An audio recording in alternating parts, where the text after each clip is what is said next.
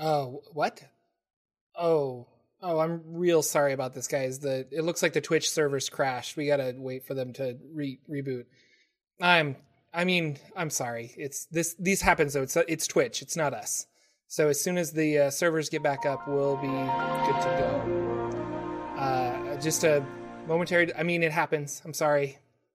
Oh yeah, and we gotta reconnect to the internet. So, this'll take a while. Again, really, the Saturday morning D&D show has a much higher production quality than this, and you guys deserve better. So I'm 100% from the bottom of my heart. I am sorry. We should be connected here shortly. It's just going to be just a little bit longer. I'm really sorry. Really sorry. There we go. We're connected. Hey everybody, Jordan here. The PH is silent, and welcome to the Saturday morning D&D show.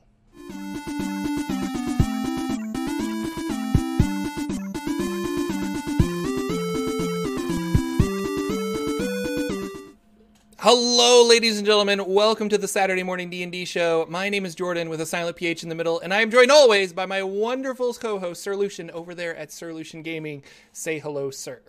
Hello, everybody. Welcome to the channel. Look at all those fine people. We have a great show for you today. It's going to be great. Yeah, sorry about that hiccup. The YouTube weird. and Twitch servers just had to be a little rebooted, and we realized that April Fool's is on Monday, and that's when we release these videos, so we decided to do a silly April Fool's thing.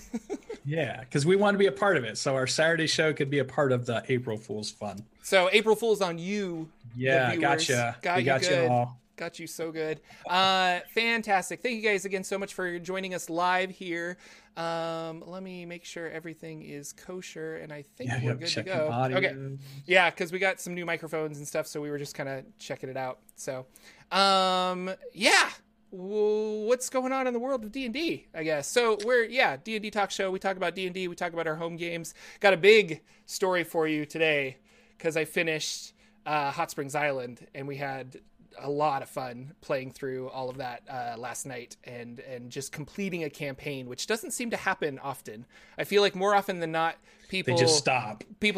Like they have a baby or they move, and all of a sudden people can't play D&D anymore. And so it's like, well, we never actually finished, Tomb of Annihilation, but I hope to at some point, kind of a thing.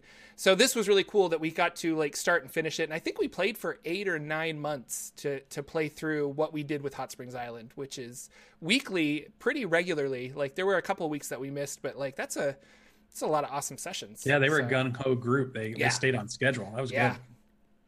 Cool. Well, do you want to tackle the news before we get into all that? And I was taking to heart. I did a lot of talking last week, so I'm going to let Jordan do a lot of talking this week. But I got so much I want to say. But let's jump into that news. So I know I saw your first post there, so I'll let you talk about that because you added that first piece to the news part, which we're both excited for. So Acquisitions Incorporated, the book. Wizards of the Coast is publishing it with Penny Arcade, and that's going to come out June 18th. And I should probably put this in chat, but there's a really great article on D&D Beyond about the everything that's in it. They just kind of go on about it, and so it's like super fun. It was a really good read. It's going to be a good book for both players and dungeon masters, I think, which is that's the magic that Wizards of the Coast wants, where they want to sell a book to everybody that's interested in the hobby and not just dungeon masters, So That's really cool. And if you pre-order it on the Penny Arcade store, you get a Penny Arcade pin, which is their like little trading pins that they do at conventions and stuff of the Acquisitions Incorporated in Green Flame. And speaking of Acquisitions Incorporated, they had their game last night, right? They did. Yeah, and it sounded like it was amazing. We don't know anything about it yet, but Jeremy Crawford ran it, and apparently it had this huge cliffhanger, or it was just like really amazing. Because we saw it on Twitter. So people on Twitter are still talking about it, so I'm excited to watch the VOD for that because Penny Arcade is near and dear to my heart. And I still think it's cool because that's like the third session he's done with the group, taking over for Chris Perkins, which we all know, and beloved DM for that group for so long. And it's been 3 solid sessions of them in Ravnica. So it's also been Dungeons and Dragons embracing that Ravnica book they put out. So it wasn't that they were playing Dungeon of the Mad Mage or Dragon or Waterdeep Dragon Heist. I always get those mixed up. They were playing the Ravnica book still. So I thought, oh, that's so cool. So I can't wait to watch that one and see what happens. So no spoilers in chat. But I think it's cool, like you said, with the book, because it is for DMs and players, because it had, not only can you try to play a fun and whimsical game in Forgotten Realms, because that's where Acquisitions Inc. is, you're playing like a corporate entity as it would pertain to a fantasy world, which is and all the stuff you can do with that. You get all these titles and special abilities for what your job title is within the branch office. And there's like a new race, I think, that was listed in there. There might have even been something else for the players in that. So there's some little things in there that even if you're, like you said, not a dungeon master, you might want the book because you might want to play using some of that new cool stuff they're putting out. They sprinkled it with enough stuff for everybody to be interested. So I can't wait. And I'm a huge fan. So obviously I'm going to buy that one for sure. I'm a sucker for the Acquisition Inc. world. So it's super cool. I don't know if I could play Jerry's world as effectively as Jerry Holkins and that Chris Perkins could, but boy, it looks really fun. And I love watching their shows. I just like the idea of it. It's such a great hook for players of like, you have a business and you need to go out and adventure to build up this business and start little franchise. I don't know. I think it's going to be lots of fun. And it's such a great, well, I just said that, but it's such a great hook for players to have a purpose in the game. Because a lot of times players are like, I don't know, like, I guess we saved the princess, like, but why do I save the princess? And this really focuses on something that all players seem to have, which is greed. Like they want magic items and they want money. So yeah, and then it smashes it together with like your favorite episodes of The Office or any one of those mundane things where you're like cubicle warriors and it's like, corporate sent another message that we got to do this. So you get to play a little bit of our world smashed into a cool fantasy world. And it just has that perfect little blend of stuff that I like. And don't get me wrong, I love a full, straight-on, dark fantasy game that has no mention of the modern world also. But, I mean, every now and then I love the bringing together of the puns and bringing together of the clashing ideas of modern stuff and fantasy stuff, which is funny. Yeah, super fun. I'm excited. That's going to be really good. Book that's definitely on my list. We know Secrets of Salt Marsh is still coming out. That's the big book that we've been talking about for weeks. Haven't really gotten any more new information on that, but I think they've given us pretty much all they're going to. We've heard just about everything we can. We might see a few more page leaks here or there over the next week or two, and then we'll see the big stream, and they'll do the big stream event and see how that all goes. Yeah, and that's where they're going to release more, not necessarily info on that book, but probably info on another book or just like what they're working on, maybe stream-wise or something like that. So, yeah. The other thing I locked on to this week, Jeremy did another talk about the Artificer that's out for the Unearthed Arcana article and talked more about their thinking and confirmed there's not only the 2 subclasses, they have more subclasses that they're going to release with that. Oh, really? So there are more versions of Artificer that they've already about to send out. And they said they didn't send the survey out because they want you to have access to those other things before they go ahead and send the full survey out. So that's why we haven't seen the survey for the class yet either. And what's cool is it's relevant for me because I'm actually play testing that in a campaign on Thursdays, which has been pretty fun so far. So that's super cool. When do you choose your subclass for Artificer? 3. Level 3. So you're level 1, right? They talked about that. Yeah. And so you could potentially play these other ones if you didn't want to go the whole turret route that you went for the one shot. I could if they release soon enough. Yeah, we'll see. For sure. We'll see. So that was kind of cool. He talked about some of the things that I thought was interesting on it. You can find it on the D&D channel. But just talking about some of the decisions they made and like, why is it at 3rd level and why didn't you make that choice at 1st level? There's a good discussion about that. He answers that question. Why the spell list is the way it is, why some of the abilities. And he confirmed that turret that pulses the temporary hit points every single turn as a bonus action. If you wish to use your bonus action, you can pulse your turret for those temporary hit points. And then they had the discussion about how temporary hit points work and stuff. He also said something that was interesting rule-wise about temporary hit points, that if you drop temporary hit points that have a secondary condition on them, and you choose to take a different higher total of temporary hit points that came from something else, you lose the secondary condition. So is this idea of somewhere in there, somebody has a class that says you get these 5 temporary hit points, and when you have these 5 temporary hit points, you can do this other thing. Like Armor of Agathis, right? Like with those temporary hit points, when you get hit, you do cold damage, I think. Perfect. Yeah. But if if I take the 10, I don't get the Armor of Agathis ones anymore. Right. So it was a very interesting thing. I still would love to hear the overall design reason behind temporary hit points. And he even said, think about them as ablative armor. Things that shrug off the damage for you. They're not additions to your hit points. And I thought that's how they should have explained it in the book in the first place, and not even use the temp HP terminology, because it just gets weird when you add it into the regular HP total, because really it's just like we said last week, it's like more like just taking damage away from the roll versus adding more damage that I can take in my hit points. I guess it's a weird way to look at it, but I like that explanation. So I was like, all right, that's cool. It's in the video. Yeah. The only other thing I saw, now everybody's at, or at least several people, many of the people are at PAX Everybody's East. there, except me and you. So we're seeing tons of that. So they're all over having fun doing that. So we didn't see too much else with videos. I watched through Greg Tito's video, and again, it was more of the same. This is the same stuff we have out. I didn't see anything new being announced there, even though he calls it D&D news. I want to call him on it because I'm like, we haven't seen, you're not giving us news. That was the same thing you said last week. Type thing. But I did see just this morning as we were writing up our show notes, I saw a Twitter post go by that they've just announced that they're doing the Dungeon of the Mad Mage adventure board game. Is coming out, and it's coming out in April, so super quick. We're already just a day or two away from that.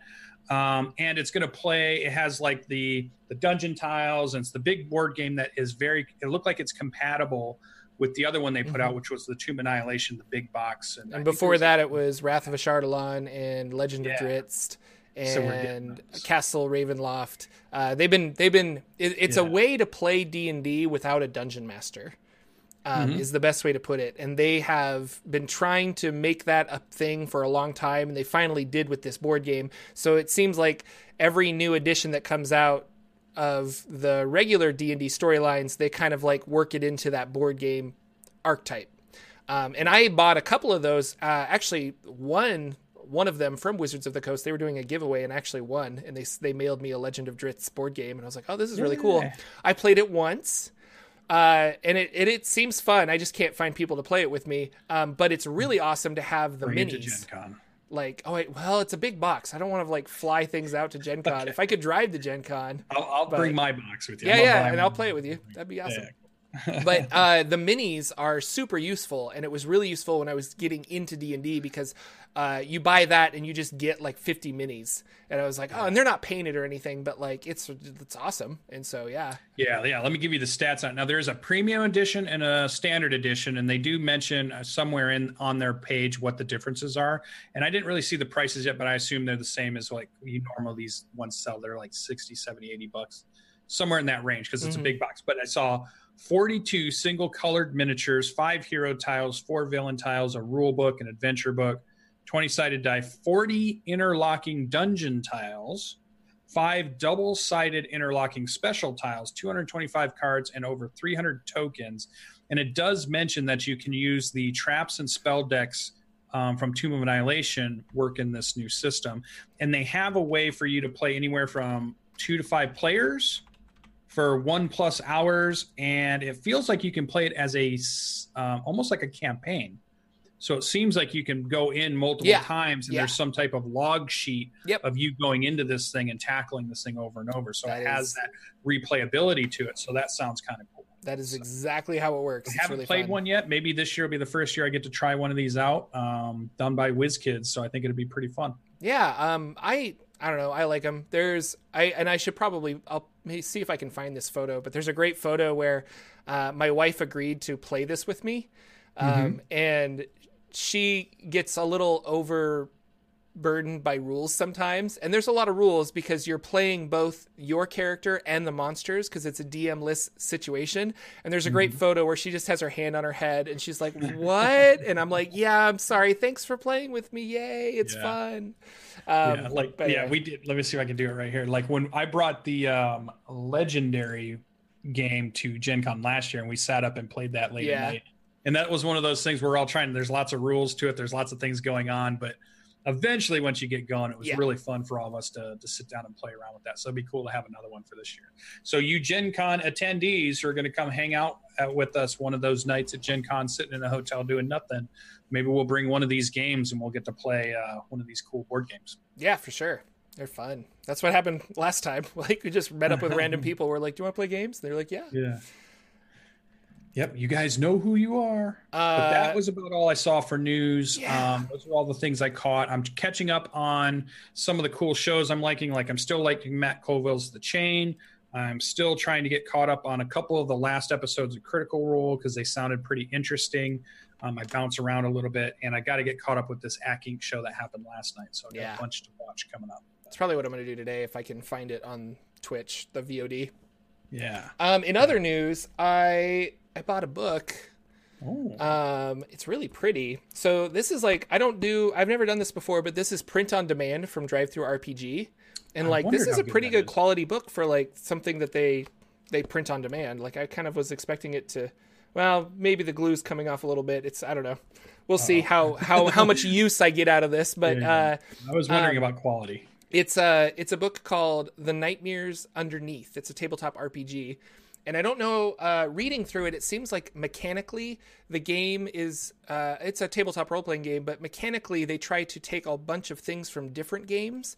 Like some of them are like a roll under mechanic, and some of them are a D20 plus mechanic, and some of them are a D6s, like roll 3D6s, and if it's a 5 or a 6, it's a success. And so like it seems like they're taking all these different mechanics from Monster of the Week and different tabletop role-playing games and try to apply all of them, which is confusing to me. So I don't know. I bought this book because it's got a whole bunch of spells that you can use for Dungeons and Dragons. And so if you want to have that, your wizard find that, your player that is so... has the player's handbook exactly memorized. This is a way to like present them a spell that they're just like, here's a spell you've never seen before, because magic is supposed to be like, I've never seen this before, so I really like it for that. But then I was reading through it, and the world seems really interesting because there's this underground or this underworld where evil festers, and it's trying to attack the kingdom of dreams. Like it's trying to attack you in your dreams. And so you as players are special, and you're able to like go into the nightmare realm and fight off these things and bring back prizes and keep evil away. And I was like, that just seems like a really cool campaign setting. And so I might utilize some of this as my players are in the Shadowfell with my other home campaign. And so anyway, it's called The Nightmares Underneath, and it's actually free on Drive-Thru-RPG if you want to check it out. So cool. But I assume then the printed version you paid a few bucks for? Yeah. It was $30, I think, to get the printed version. To get a printed version? And anyway, Nightmares Underneath, they have two versions of the book on Drive-Thru-RPG, and one is free without the art, and then another one is like, I don't know, $5 or $10 with the art. So basically they were like, we can release this without the art for free because we own it. But they wanted to do it, but it's interesting. So, and there's a companion book that I also got because I buy a lot of books, and this is the Nameless Grimoire, and it's full of all the spells that are utilized. So it's like a complete book of spells and a complete book of rules. But I don't know. I just wanted to talk about that really quick because I've got a new book and I get excited about new tabletop RPGs. So excited. We'll see if I get a chance to play it because I'm so busy doing everything else. Not only this, but I have, I think we've talked about it before, but the game Mothership. Yes.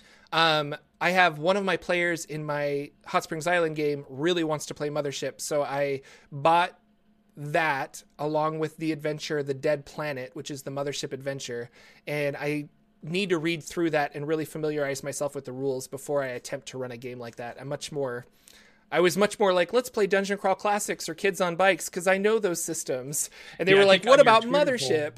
Yeah, on your Twitter poll, I voted Mothership, so you'd have to play it, but I don't think it went out. And then, honestly, if I learn it really well, I should run Mothership for you guys, and we should stream it online because, like, I'm sure Sean, who wrote Mothership, would love that because more publicity for the game because it is a really cool game. From the podcast that I listened to, I really liked it, so I would like to play. Super cool. Yeah.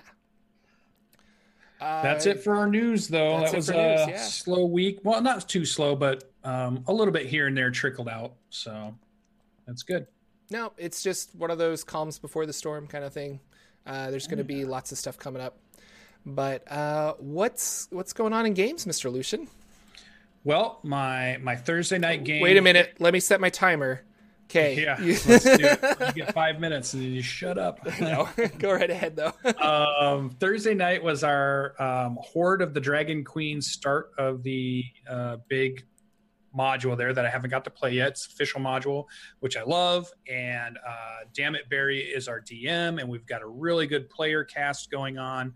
We played a non-stream session last week just to test things out and let the group kind of get to know each other because we hadn't played with each other before, and it went really well. And then Thursday night went really well. We had first level characters.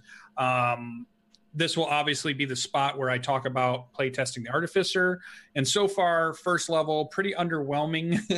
Yeah. Just because you don't have your Artificer stuff yet. You have just a few spell slots, and you've really got to be careful how you use them. And then you don't have a lot of your cool abilities yet. But it was still fun. It made me try to think of ways to get around stuff when you have limited resources or limited things you can do. And to remember that your character doesn't have to be able to do everything in every situation. That's why you have a party, and that's why you have other characters. So if you can't do something in that situation, just lean into helping the person who can do something. And so that was really fun. And so it was just a good, fun first session to get things going. I think Dammit Barry's doing a really good job. It is theater of the mind, and I'm still, because I run so many games using Roll20 and virtual tabletops and be able to see minis and move around. I forget how much I love that versus theater of the mind. So it's a struggle for me at the moment just because I really like the detail of positioning and moving and that kind of stuff, but we're still having fun. We're making a great story. We're at a nice cliffhanger spot in the very beginning, and things are going great. So I'm having a lot of fun playing that gnome Artificer, and I can't wait till we play again next week, which is always the telltale. The best thing to know is your campaign going good is when your players say, I can't wait till next week. So that's when you know. So that's good. And we talked like for hours after the session because we were all really excited. Why Horde of the Dragon Queen? Why did Dammit Barry choose that one of all the other ones? Ask him why he chose that one as his first ever. I think this is his first time being a dungeon master. Okay. He decided to stream it at the same time, exactly like the way Lucian did it, and exactly the way if you go back to a lot of the other Saturday morning D&D shows, he says, don't put this pressure on yourself. But yeah, I wanted to stream the first game I ever GM'd or played, and he's doing the same thing. He didn't mention, maybe I'll ask him on our show next Thursday and say, how'd you choose this one? Yeah. And not that you won't have fun, and not that it is a bad adventure, but I think it's rated as like the lowest of all the published adventures. Yeah. Like a lot of people kind of regard it as being the one that's like not from a player perspective, but from a DM perspective, kind of clunky to navigate around. And so that's why I'm just like, there's other ones that would be a little friendlier to you if you're a first time DM. But I wonder if so that's why I was curious why you chose it. That's the problem, right? Because that's true. They're not even in deep enough to know what everybody's been saying. Usually they're so new that they're just picking something. So I wonder if I'll ask him, because that's a cool question to ask him. Yeah. The first adventure he decided to try was Dragon on the Mount. So, well, that's a great introductory adventure. Well, so there you go. All kinds of people like that. It's got 4 reviews on DM's Guild. They're all 5-star. It must be really good. Fantastic. So that was the big thing. So don't want to get too much more into that one. That one's a big standard first session, first level characters, had some fun. And then we played last night till 2 or 3 in the morning. Ooh. And I decided, because I had so much fun a week ago running through my second time of Dragon on the Mount, I thought, well, wait a minute. Jordan says in his little adventure, you could just drop this into your campaign anywhere. So why don't I do that? So I dropped it into the middle of my campaign with some adjustments to work so that it made sense in my storyline. And I ran my crew through it last night, and it seemed pretty epic. Just to give you an idea, let me switch a screen here. Let me read off to you just a couple of things the players sent to me. They've been nonstop talking about it since last night and this morning. Here is one of the I should have had it just posted up. There's where they're saying, sorry I had to leave early because it was so cool. Dire wolves, kobolds, a roper, and a red dragon. That's the best night of monsters I've had since we started playing. And pack tactics suck. That was one. So that was from one of the players. And then the other one sent me, that was maybe my favorite series of encounters in this new Revenar setting. This keeps getting better and better. So all of this just makes them guys think that I'm the best DM in the world because I ran your adventure, which is so good. They don't even know that it wasn't even mine. I still need to run that for my group of friends. My Hot Springs Island people were like, well, let's play this adventure that you're running. And I was going to run them on Roll20 so they could get a feel for playing on the internet. And then it just never happened. But maybe I'll talk to them tomorrow and be like, we should like resurrect this and play through it because it'll be like 1 or 2 nights maybe. So without spoiling it for those that you may want to run it or you may get to play it, some DM runs it for you. I won't really spoil the storyline. I had to cut off the first part because I didn't have a town they were coming out of. So, and we do a skill check in the beginning already for when they travel out to where they're going on their expedition. And I didn't want to do a second skill check right away. So I kind of brought that piece out, but they track down this dragon thing's happening and they're in there and they're fighting and things are going really good. It is streamed. So if you want to go watch how my group did, and let me tell you, they were shocked within the first round or two how effective kobolds can be when your GM plays them to be effective, and how effective a roper can be against your group when he plays them to really be effective. They were, I remember watching them type to themselves, we are getting our butts kicked by kobolds. They were shocked at times. So they prevailed. They did really well, but they got beat up so bad that they didn't get to the end. They decided to go home and lick their wounds. So they have returned to town. They have not finished Dragon on the Mountain. So we're going to see what happens if they ever decide to go back, or if they're just going to leave it alone because it's this big scary dragon that they're all little itty bitty. I kept egging them on because they're supposed to be heroes and adventurers, but they weren't buying it. They were really worried about a dragon. So it was really fun. Is it what level are they? They were a mix of 2s and 3s. Ooh, okay. But they're a optimized group. 2 barbarians, a blade singer, a druid, a totem druid of some sort, and then a swashbuckling rogue. So they are like a Ginsu type of melee combat, and they're all veteran players who know how to tweak and twink their rules to get to the best things they can. And I had to use every piece of tactics with those kobolds to give them a challenge. The other thing I've been doing, this is now the one thing I wanted to bring up as the actual GM tip of the week for me. My group is a strong group no matter what they do. So if I try to use regular CR, it doesn't typically work on them. They blow through that stuff pretty quick. And I think even like the way you set your module up, if I left it exactly as was, I think they would have gotten through it a little bit too quickly. It wouldn't have been too much of a challenge. I only made one change in the whole module that for my group was the right change. Mm-hmm. I'm not saying this is what you should do for all of your groups. You guys, for you GMs, you have to decide what's right for your group and what will work. The one change I did is when you look at a stat for the creature, instead of using the hit points that are listed, I use what their dice roll and bonus modifier is. So it'll say something like, this creature is a 4d8 plus 2 hit dice creature. Mm-hmm. Then I use the maximum number. So whatever the 4d8 plus the 2 equals, that's what these creatures will have. So, and that's what the range is supposed to be, is in case you want to randomly roll up your hit points so that you have varying hit points for your creatures, which I have done in other campaigns where I've rolled them all so that it really felt like each one was a little different. And you didn't have the player who was like, all right, guys, this guy has 46 hit points in the player, in the monster manual, so we just got to do 46 points of damage to him. if you roll those up, it makes it hard for them to tell. Well, this one I went with theirs. Everything had maximum HP according to their stat block. And that made it run really well for my highly optimized group. And it made it fun, challenging, and they've all had a blast. So nice. That was a cool thing. So they had a lot of fun. They may go back.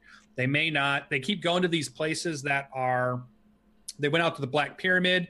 They clear out level 1, but it's been so hard that they race home before they get attacked again. They never go farther down. They went out to this old monastery, clear out first level. Oh, nope, too hard to go down the next level. They go home. They went to this cave. They cleared out some kobolds. Oh, nope, not going to clear out the rest of the back of the cave. This is too crazy. So they keep leaving these spots of evil to fester out in this world because they can't quite finish any of these things off. It's been very interesting in this campaign. So that was our last night, and it was super fun. They've been talking about it all morning long. I've been seeing in our Discord, it's just been going on and on and on about how much fun they had and the stuff they did. And they didn't realize the ropers could reach out so far. They didn't realize this thing could do that. And and the really fun inventor that's in that, I got to use, one of them stayed alive long enough that I got to use 7 of the 8 possibilities that they had. Oh, so nice. That's we had all kinds of cool stuff. Wasps, skunks, slime. we had it all. It was really good. So it was a fun adventure for them, and I'm glad they all really enjoyed it. And now they all think I'm the best DM ever. So it's really cool. Yeah. And all I had to do was run your adventure. So you probably are the best DM ever. Who knows? Makes me really want to write another one. I have a couple ideas, but I've just been so busy. Now. But I should write another one. And then I was talking with some of my patrons about running it, basically playtesting it with them. And they were just like, really? And I'm like, well, yeah, I need to playtest it. And so why not? You guys are cool. But that's awesome. That's cool. So cool. So that was it. 2 good games, 2 good solid D&D 5e stuff. And I'm looking forward for the next week coming up. So what did Jordan do? It seems like we had a climactic ending that we're all waiting to hear about. I know. We finished Hot Springs Island. It's over, ladies and gentlemen, which is really awesome. Really sad at the same time. And we kind of, I'll get into this in a little bit, but we did like a post-mortem. We kind of just chatted about the ending of the campaign afterwards for like 45 minutes or so. And they were like, how much do you think we actually explored of this module? And I was like, I think like maybe 70% is kind of pushing it, but I was like, I want to say you got about 60% of the island explored, all the different things that you could have done. And they were just like, what? Like there's more? And I'm like, yeah, it's a big campaign. Like there's lots of stuff you can do. And it's not like story driven where you're going to hit these like major, like I'm thinking of Out of the Abyss, because I've read Out of the Abyss several times. And it is like you kind of do random encounters until you hit the next big thing. And then you kind of do random encounters until you hit the next big thing. And this isn't like this. Like you explore and it's whatever you hit, you know? And so there's a lot of things that I don't want to say that they missed out on, but there's a lot of things that just didn't happen because of the direction and the path they went and then the choices they made. But going back 2 weeks, because last week I didn't get to chat much about it, they were doing the mass combat. We were talking about the mass combat. And so my players got all of the Night Axe Ogres to kind of flank around the volcano, and they had 2 groups that were hiding in the side. And then they walked forward, and they've got this gem called the Gem of Zumikalis, and they know that Svarku wants it, the big bad Afrit that kind of controls the volcano and most of the island. And so they were waving it around like, if you come out, like, we'll give you this. And then they backstabbed him and kind of was like, no, you can't have this. And he escaped back into his tower. And he sent out hordes and hordes of salamanders. So then we had our big mass combat fight against basically 5 groups of Night Axe Ogres versus 5 or 6 groups of salamanders. But because of their positioning, they were able to get like advantage and do some other cool stuff. And they had like rage mechanics. And I feel like it was a balanced, fair fight. They lost about a bunch on their side. The salamanders ended up losing as a whole. And then when the fight was kind of like tipping in the direction of the Night Axe Ogres, all of my players decided to leave the fight because they were kind of commanding certain groups of Night Axe Ogres. They decided to leave the fight and then ran to the volcano to like fight Svarku. So he turned that into a skill challenge. And I mean, you know me, like I love skill challenges. So it was like, how are you evading these salamanders? How are you climbing up this volcano? How are you doing all this other stuff? They had to get 8 successes before 3 failures. And it came down to the wire. They had 7 successes, 2 failures. It was down to the last guy. He ended up rolling a natural 20. I forget what he did exactly, but like they succeeded. So they were there. They were at the base of the volcano. Within the volcano is some red crystal, and Svarku's mining this red crystal and exporting it somewhere. But the side effect of this red crystal is if you sniff it, you become ethereal for like a little bit. So they sniffed this red crystal to ethereally float up and kind of bypass most of the security defenses to get to the top floor. They find Svarku hiding under his bed in his bedchamber.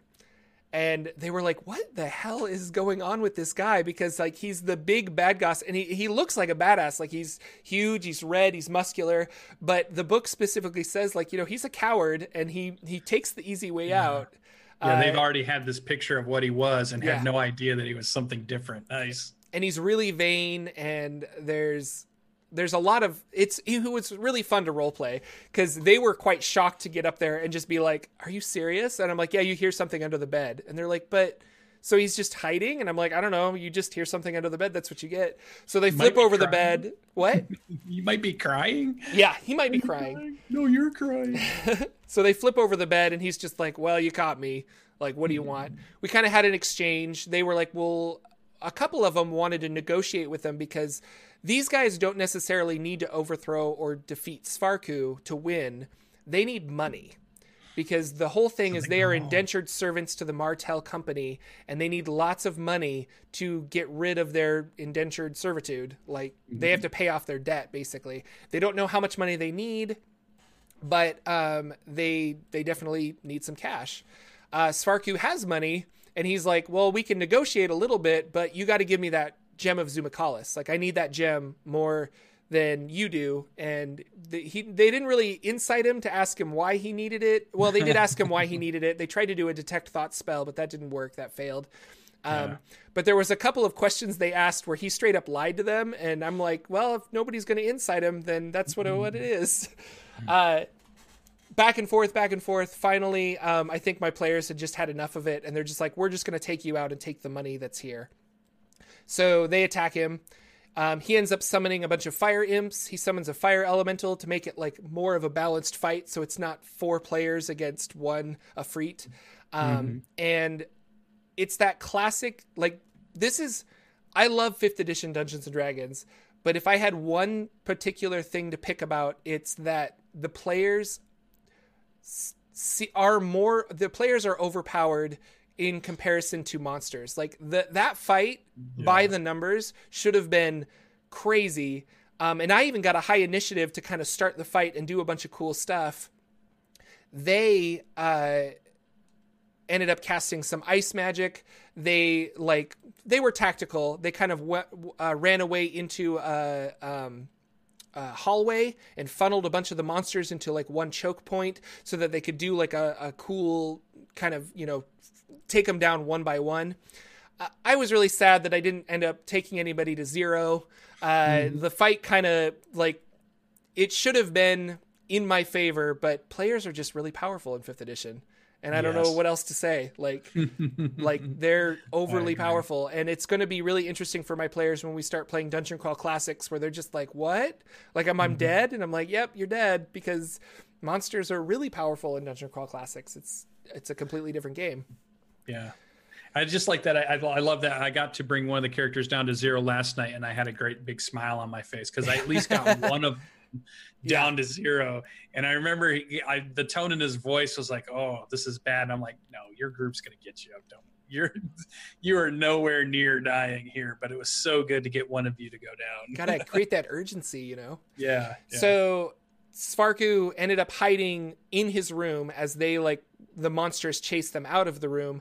When they came back to fight Svarku, they found that he was missing and he was out of the room. And they're just like, well, where is he? They kind of assumed he was invisible, but they didn't really know where he was. And so they were doing perception checks. They were kind of checking around for stuff.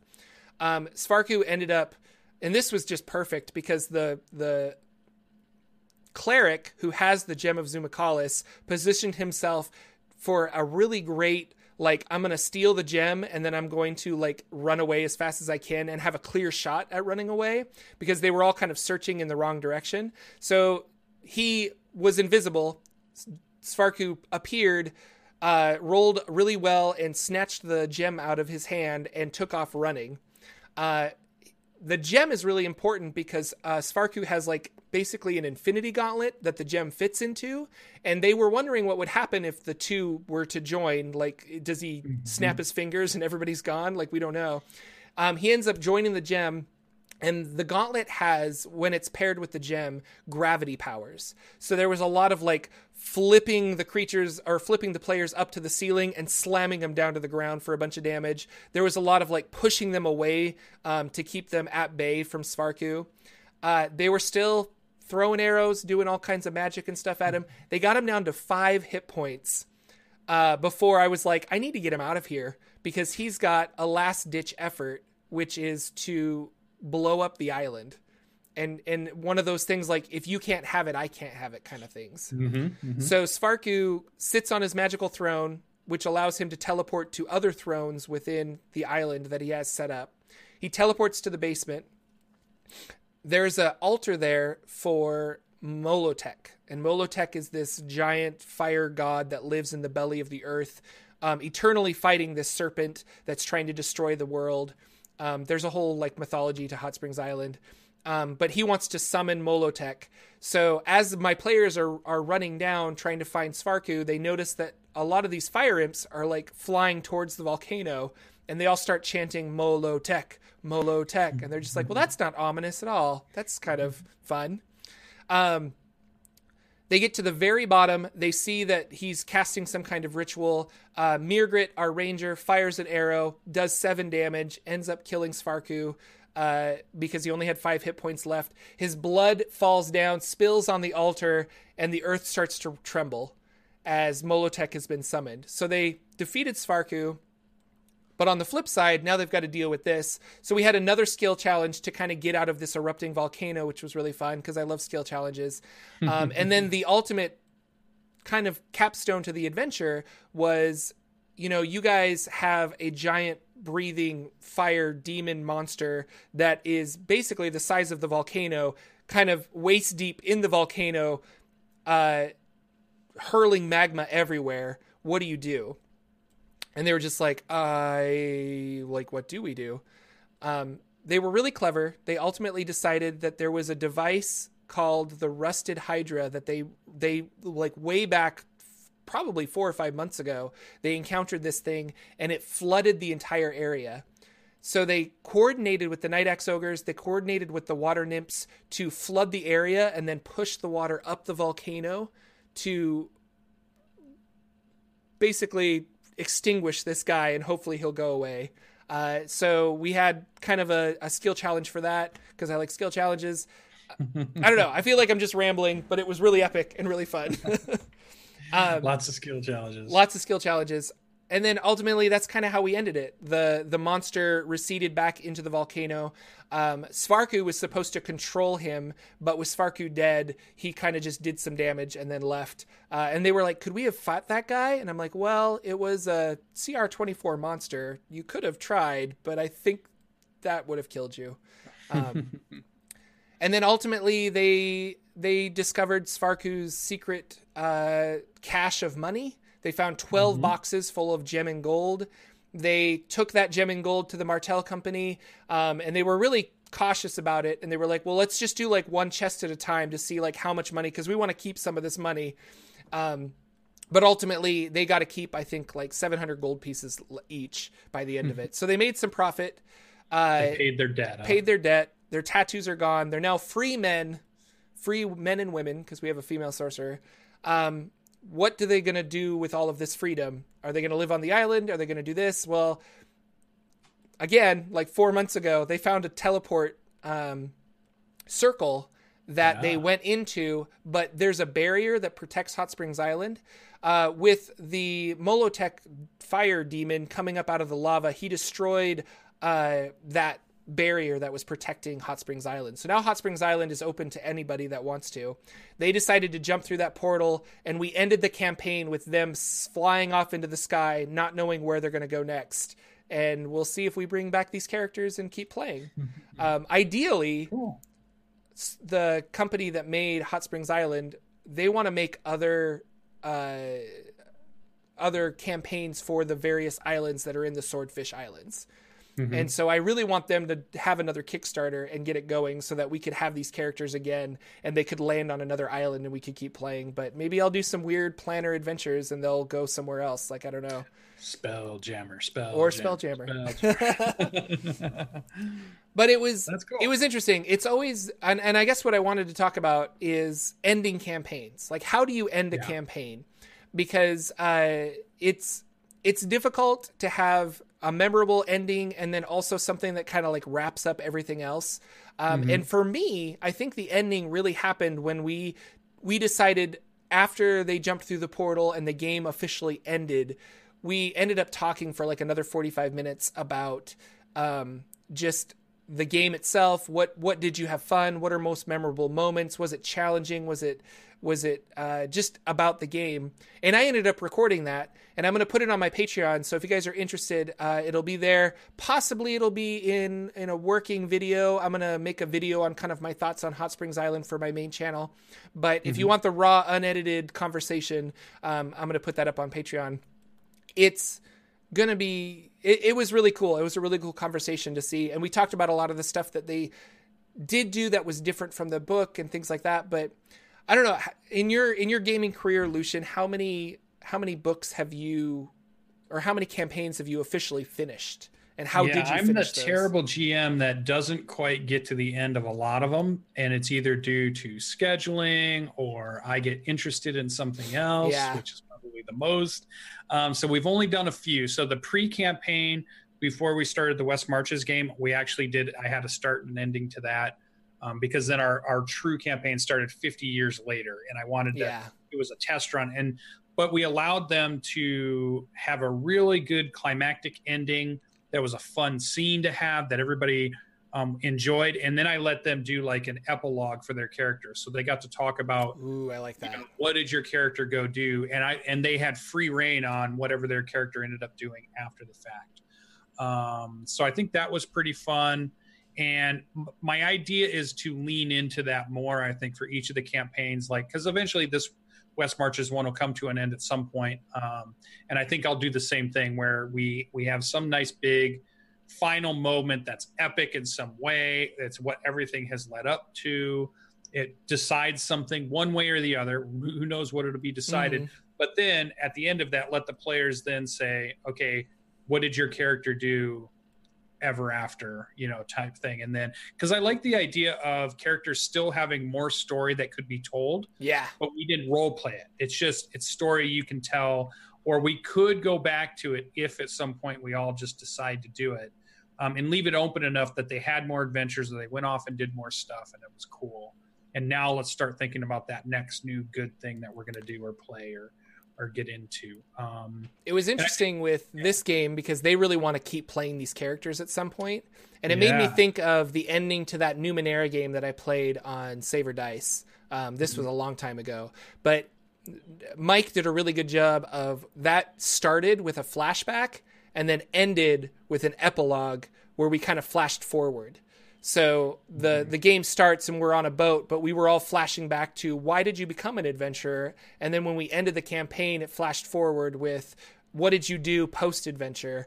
And we were able to kind of to have a closure for our characters. And I really liked that. And this one, I think the closure for me was that 45-minute, hour-long conversation we had after we finished, and everyone was just able to kind of like reflect on the adventure, which was really cool. So gosh, it was fun though. It was epic. And the show Metalocalypse has the fake band in Metalocalypse, Death Clock, has a metal song called Awaken. And so I was like, you guys kind of hear these drums chanting and stuff like, or these drums playing and people chanting. And I ended up playing the Metalocalypse Awaken song when Molotech was rising out of the volcano, and everyone was like, what's happening? And it was just lots of things that I had prepped, and it was fun. It was just really epic and fun. And I think it's something we probably forget or we're not as close to as dungeon masters, especially the types of dungeon masters that do more dungeon master and they don't get to play as much. Like they're always the dungeon master. Yeah. We forget how much the players get attached to their characters. I mean, we know they like them, but we forget that drive or that need to see what's the next thing for this. I want to see what happens in their story. I want to see what they look like at 20th level. I want to see how this thing resolves. But as a DM, we're always thinking about the storyline. Okay, the storyline's complete. It was all cool. I have all these millions of other cool ideas that we can do now. Let's jump into them. Yeah. And I just, but when you're a player, you do get attached to the storyline of that player you've been playing for a long time, or that character, that hero. Yeah, because my mindset is like, oh, let's start a new campaign and like new stuff, and they're just like, well, can we play the same characters? And I'm like, no, like we're starting a new. You start a new character. What? Why would we do that? One of my players, the cleric, he ended up getting the gauntlet with the gem, and I told him that I was like, no, there's no stats for this in Hot Springs Island. It just kind of says that it's a game changing device. So I'm gonna have to make up some rules for it if we continue these characters. And he's like, oh, okay, that's cool. 30 minutes after we ended, he left my house. I got a text message from him and he's like, so can you stat that out? Because I kind of want to, I want to put an item on D&D Beyond that reflects that. And I was like, I'll figure something out, but like, I don't know what it can do. I just made it up when he had it, not really anticipating that you guys would have this gauntlet at some point as well. So. Yeah. I get messages from my players a bunch like that now where it's like, I'll say something just as a flavor text. And then they're like, oh, okay, we want the rules on how we're going to do that. Like, oh, the dwarves made this thing that was kind of cool. And they're like, okay, can we make cool things? How do we make cool things? Yeah. Can we start crafting? We need crafting rules. Can we have crafting rules? I'm just like, oh my God, guys. Yeah, no, I'm right there with you. Settle it down. But like I don't know, they love it. Like, and they get into it. He definitely wants to keep this character now because of that gauntlet that he has, and he's just like, no, it like does really cool things. Like, what does it do? I need to know mechanically. I need to know. And I was like, and there was another aspect of them, like, because one of the players, the sorcerer, he was always asking like about the Sapopa fields, because they keep talking about this magical drug that the elves took called Sapopa, but they couldn't find it anywhere, like distilled so that they could actually ingest the drug. And I was telling them, I'm like, no, it's weird that you didn't find that, because it is kind of everywhere, but we didn't roll randomly for you to actually encounter that. But that's another thing where it says when they find Sapopa that it's this game-changing drug, and you need to do something to basically sometimes even double their stats in attacks and defense and things like that. Like when they take this drug, it does crazy things. And so I thought, well, I'll just double their proficiency with everything, because that's pretty game changing. If all of a sudden you get like a +3 or a +4 to every saving throw, every attack, every skill check. But then coming down from this drug, there's a D20 table that you roll that has all these really nasty effects. So if you don't keep taking the drug, then bad things happen. And if you take it for too long and get addicted, if you stop taking it, you can die. So he was like, oh, it's probably good we didn't find that then, because I might have like you can't leave Hot Springs Island because you still need this drug, And it was interesting. It was lots of fun things that didn't happen, but one of the really great things about this adventure is they kind of made the story themselves. And Nathan, one of my players, had a really good point where he was like, he's like, because we're all really good friends, like playing this, we kind of found the story and we found the adventure and we were able to craft it together, which is kind of the beauty of Hot Springs Island.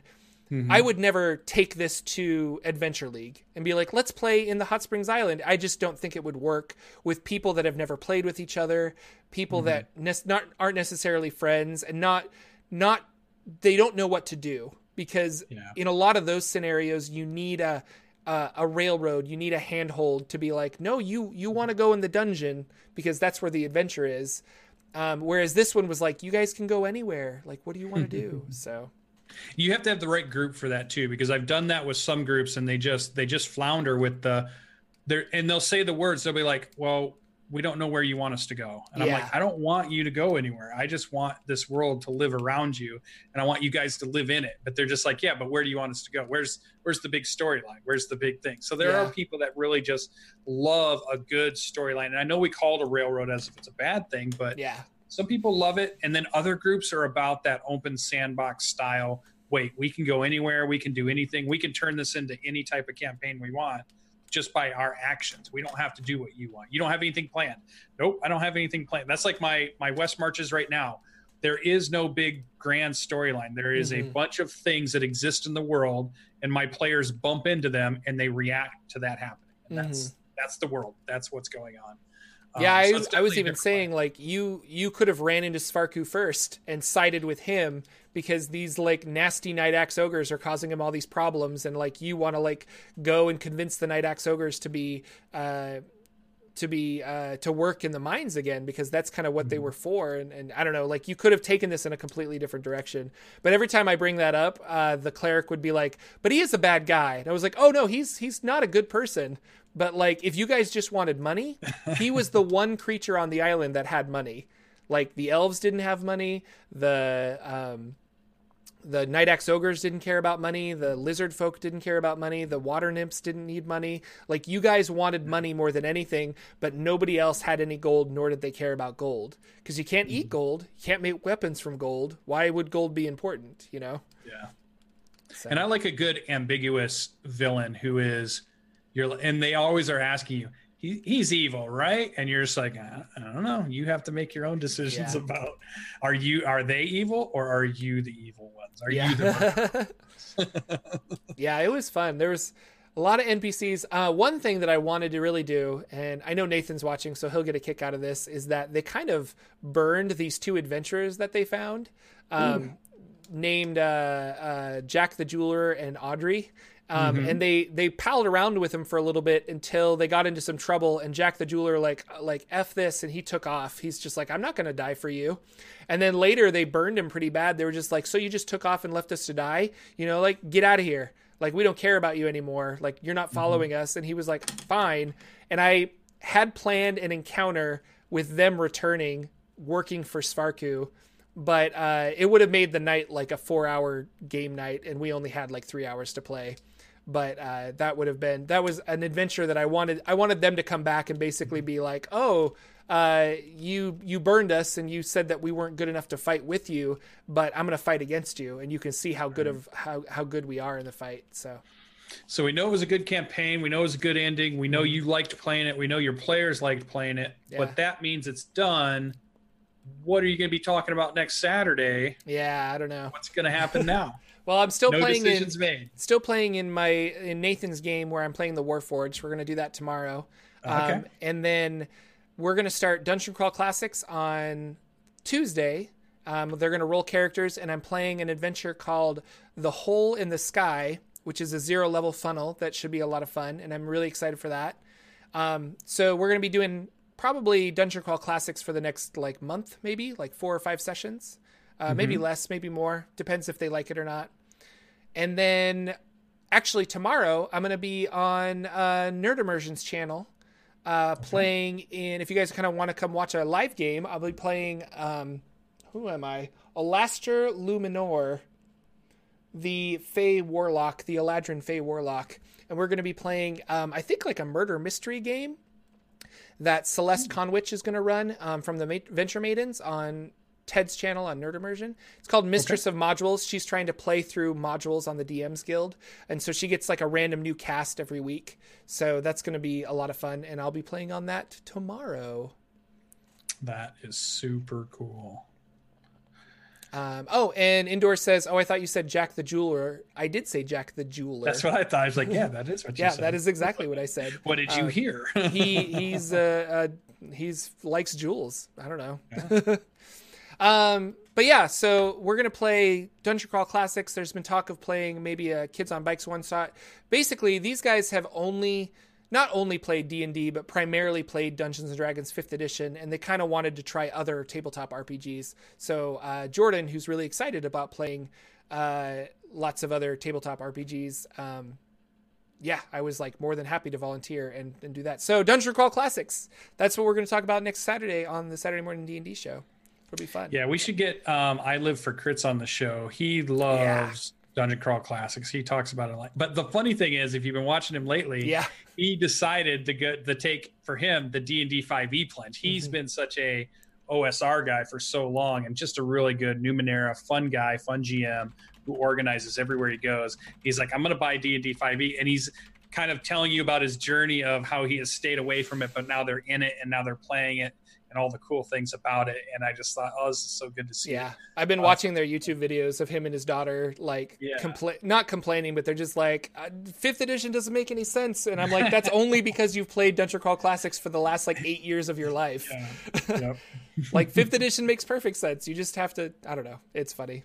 But yeah, he's been really fun on Twitter and really fun on his YouTube channel. So definitely check out Judge James for I Live for Crits. All right, thanks everybody. We will see you next week with another episode of the Saturday Morning D&D show. Always happy to see you. And with that, goodbye everybody. Our intro and outro music is 8-Bit March by Twin Musicom, licensed under Creative Commons. Check out their website at www.twinmusicom.org.